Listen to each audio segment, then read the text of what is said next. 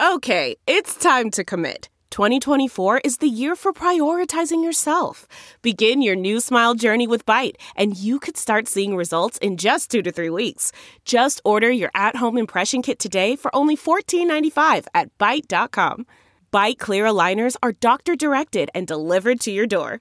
Treatment costs thousands less than braces. Plus, they offer financing options, accept eligible insurance, and you can pay with your HSA, FSA. Get 80% off your impression kit when you use code WONDERY at Byte.com. That's BYTE.com. Start your confidence journey today with Byte. Chinese tech giants are forming unions. It's not what you think. Written by Shen Lu. Published in Protocol China. Read for you by Kaiser Guo. Grappling with intense regulatory crackdowns, a parade of Chinese tech heavyweights have done something that looks groundbreaking. They are establishing unions for their workers, or at least considering forming internal labor rights organizations. But these unions are less than meets the eye. They're not the type that workers in the US or elsewhere have strived to create, and observers say it's too early to get excited about them. Workers Daily, the official newspaper published by the All China Federation of Trade Unions, reported last week that the Beijing-based e-commerce behemoth JD.com Inc. formed a group-wide union on August 30th. Local Beijing trade union representatives offered JD.com special mutual aid security packages for 10,000 workers in new forms of employment. 新就业形态劳动者, meaning non-staff employees like gig workers and contractors.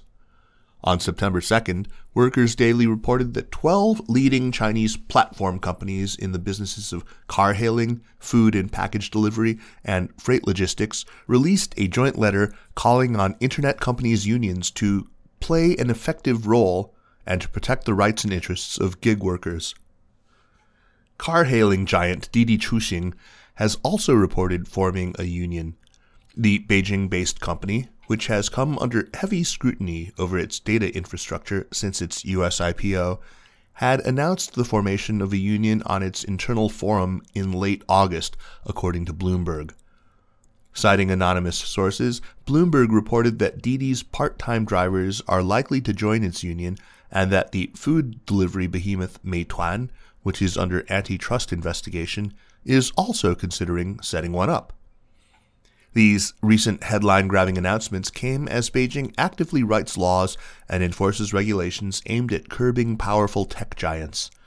And those companies have had to respond to increasing demands from both government and the public for redistribution of wealth and power and adequate labor protection in the digital economy. Tech companies' motivations for establishing a union are simple, said Eli Friedman, a sociologist at Cornell University who studies labor, politics, and society in China. It is to stay in the good graces of the state and to demonstrate their willingness to go along with the common prosperity agenda. In this sense, it very much parallels the charitable donations many companies have been recently making. On August 17th, Party Chairman Xi Jinping yet again pushed for common prosperity at a finance and economic meeting, a vision of reducing economic inequality and reasserting party socialist values, which he has repeatedly emphasized in 2021. The meeting called for reasonable adjustment of excessive income and encouraged high-income individuals and companies to give more back to society.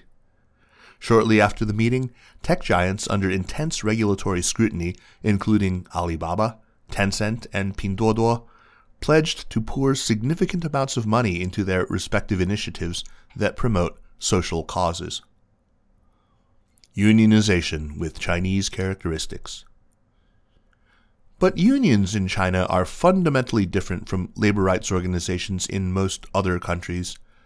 They are formally subordinate to the ACFTU, which is a pillar of the Chinese Communist Party and state power.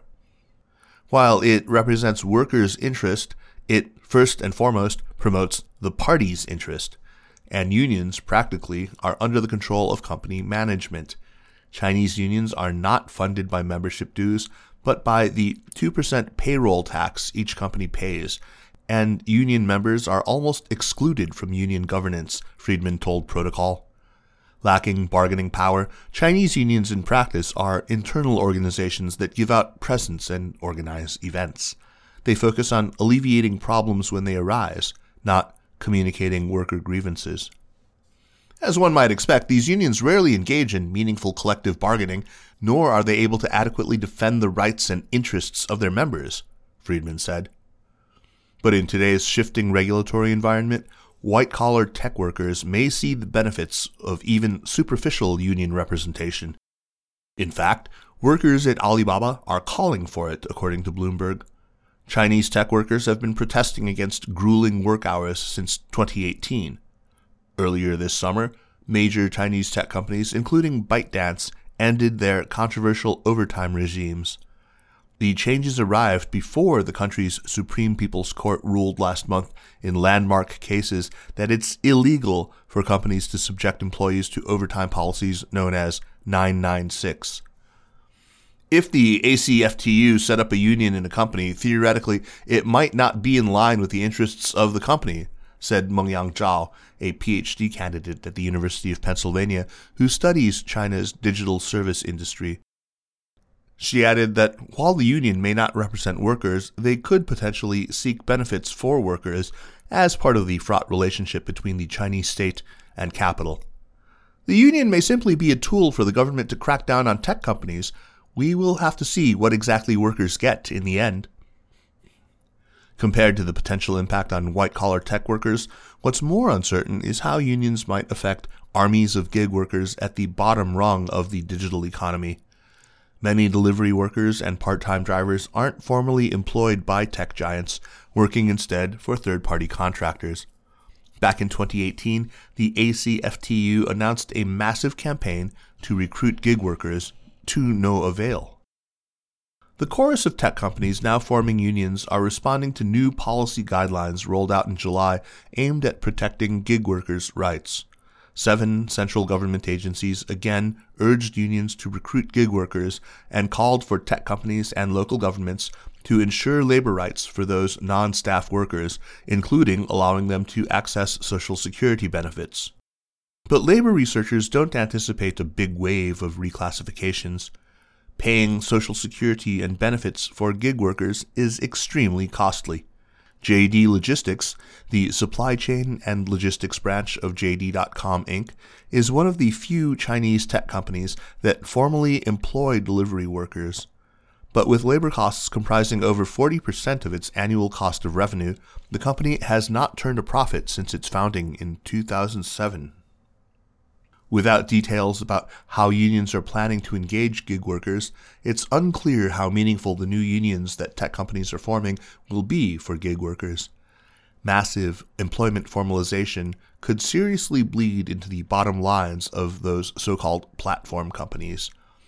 It's potentially a good thing for gig workers, but it also has to depend on whether workers will push the unions to be representative and the nature of their labor relations with the company, said Aidan Chow, a researcher at China Labor Bulletin, a Hong Kong-based non-governmental organization that supports worker movements in China. The paradox of labor protection.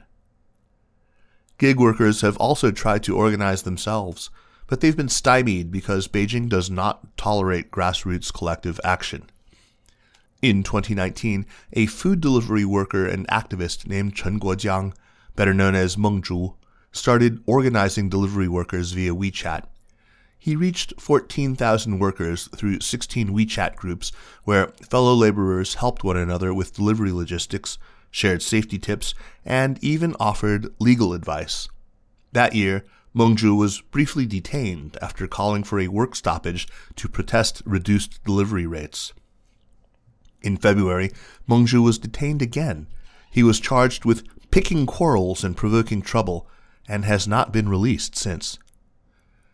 The mutual aid groups Meng Zhu formed weren't traditional unions in either the Chinese context or the Western context, but they seemed to fall precisely in line with Xi's common prosperity agenda, yet the state still sees individuals like him as a threat. This presents a real paradox because Beijing has been talking about improving workers' conditions and reducing inequality for about 20 years with nothing to show for it, Friedman said. The question is, can a top-down approach work while simultaneously excluding any actions on the part of workers and labor activists? The track record is not promising.